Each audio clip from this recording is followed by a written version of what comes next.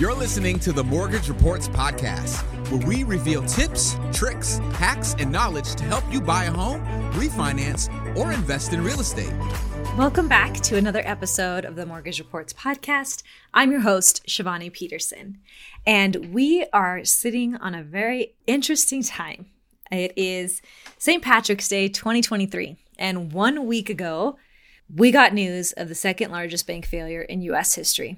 And it's really pointed a lot of fingers and a lot of attention at the Fed and their current monetary policy. So let's dive in to what the failure of SVB and then Signature Bank and then whatever ones we'll find out about next, what the impact of all of that is on interest rates, on the housing market, on the overall U.S. economic ecosystem, and, of course, why you should care. So when the Fed comes up, it's usually in a conversation about interest rates. And that's been the topic of many a conversation since February, really. And I don't even have to mark February of which year, because depending on your definition of wild, it could be any number of the previous years. Because the Fed has been playing a heavy hand in our economy since the Great Recession, which I probably don't need to remind you was in 2008, but you may not have realized that was 15 years ago. So the Fed has been intervening in the markets for 15 years. They've been feeding us sugar and keeping us busy and hyper, if you will, in the economy to keep everything buzzing. And now we're starting to see some of the impacts of that. So interest rates, wild ride, and that's what we think of when we talk about the Fed. But this week we had something different to talk about when the Fed came up, and that was SVB, the second largest bank failure in U.S. history. That happened on Friday of last week, and it was the same day that a jobs report came out. But let me tell you, nobody was talking about the jobs report. For those of you who've been annoyed with the Fed, this really adds fuel to your fire, because as we've been painfully aware this year, the Fed has been on a hot rate hiking spree. And this has an impact on the bond market, which is why we see interest rates move on mortgages, because mortgage rates are not the equivalent of the Fed funds rate that they've been hiking, but they're impacted by the bond market. And the impact of Fed monetary policy on the bond market goes beyond short and long-term rates. Before I get into all of that, let me back up a couple steps. So first, I want to talk about how I just said that the Fed has been really actively involved in the U.S. economy for the last 15 years. Most recently, we felt how they were involved when bank deposits were at $13 trillion before the pandemic, and then after the pandemic, they were at $18 trillion. If you're doing quick math with me, that $5 trillion number might sound familiar because that's the amount of stimulus checks they gave out. So that's one thing the Fed's done, in addition to holding interest rates very low since 2008. Both of those things are what I refer to as them pumping sugar into the economy to keep us happy and keep us busy and keep us buying things. They do this for a long time, right? Banks get all these deposits of all this extra stimulus money. You may or may not know, but when you deposit your money with a bank, they don't have to hold on to it.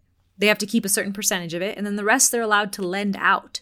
They lend it out. They make loans to people like you and I. They make loans to businesses. They make loans. And the return on those is based on current interest rates. Well, when interest rates are very low, there's not a lot of profit to be made there, so they turn to bonds. And lending money to Uncle Sam has always been really reliable because he's never defaulted on a debt. So a lot of banks had a lot of their portfolio in bonds. Well, when the Fed jacks interest rates very, very high, very, very fast, the fastest that they've done since the 80s, the value of those bonds plummets. The return on them is not good. So a lot of banks have a lot of their portfolio tied up in bonds, and then the bond values plummet. You can see how that puts the bank in a kind of tough situation.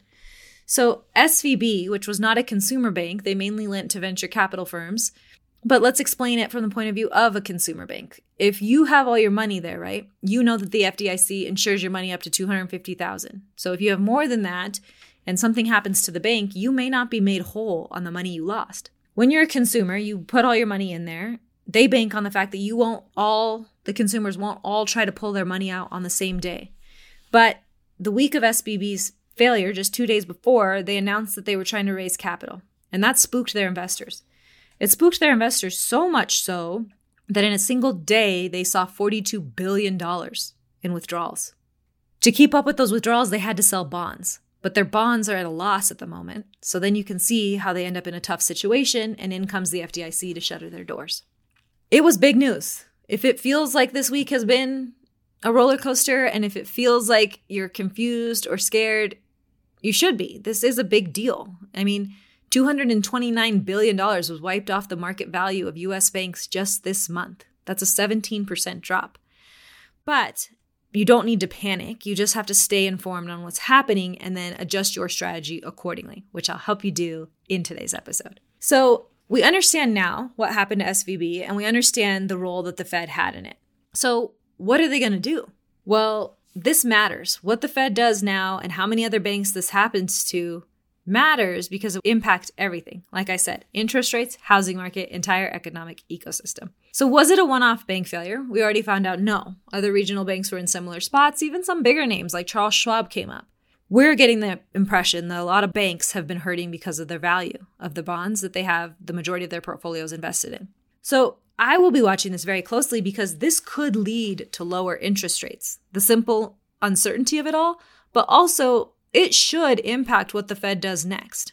It seems like it was a million years ago, but just 2 days before the news of SVB, Powell, in his testimony, all but promised a 50 basis point rate hike on March 22nd, which was more than we were expecting. We were thinking just 25 basis points. But maybe the Fed, having seen how they need to step in for the bank bailouts now, and also the impact of their policy going beyond just interest rates, maybe they'll sit and let it settle. We got the CPI numbers this week, and they didn't come in as cool as we would have liked, but inflation reading came in at 5.5, down from 5.6. The big driver of this was shelter. It makes up a huge part of that reading, and it was at 8.1% year over year. Shelter costs are like apartment rents, housing expense, shelter costs, the roof over your head. Well, we know that apartment rents are dropping quickly. We also have seen the housing market cool off quite a bit and prices come down. So the shelter data is just not catching up with real time. And when it does, or had it now, if you were really looking at the real-time data, the CPI would probably have been 3.3%. And that's a lot closer to the Fed's 2% target goal than 5.5. So if it's true that the data just needs to catch up with the actions that the Fed's already taken, then you would argue, don't do any more rate hikes, just sit and let it settle.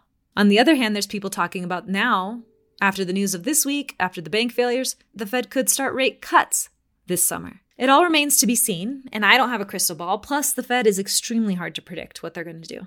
But as you may have heard me say before, I usually count on them for a knee-jerk reaction.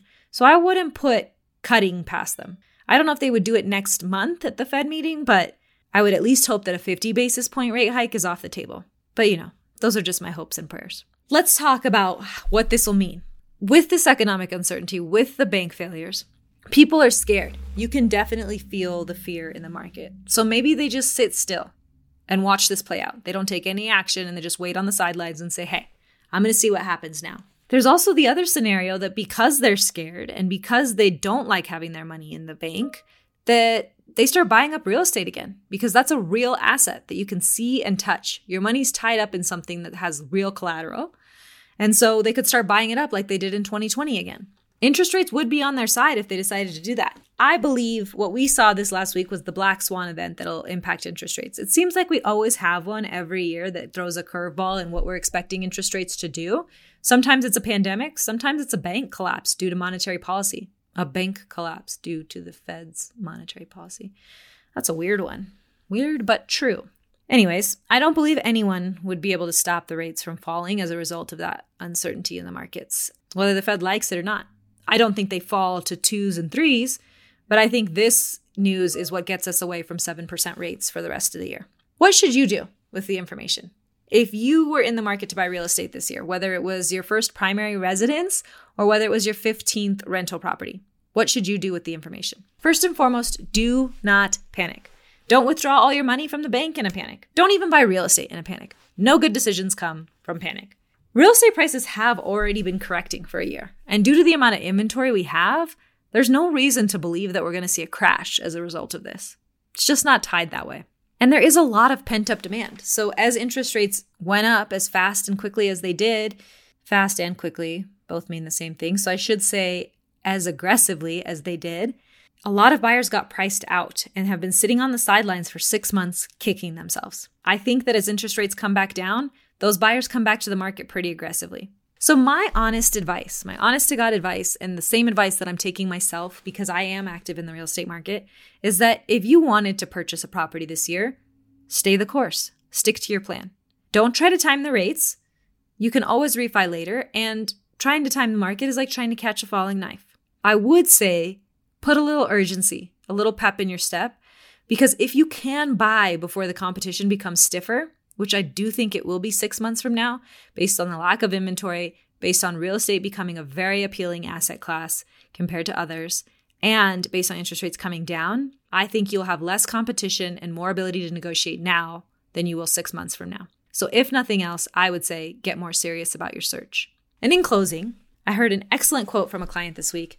As we were putting together his strategy, he said, "So what you're saying is, I don't have to get ready if I stay ready." And that is so true. Keep in touch with your lender, work closely with your realtor, make sure that you're looking for opportunities and seeing through the noise and the panic and the headlines, and just be ready for when the right house, the right investment opportunity comes along. If you're ready, you can take action. Thanks for listening to the Mortgage Reports podcast. Visit themortgagereports.com for daily mortgage rate updates, news, and advice from experts.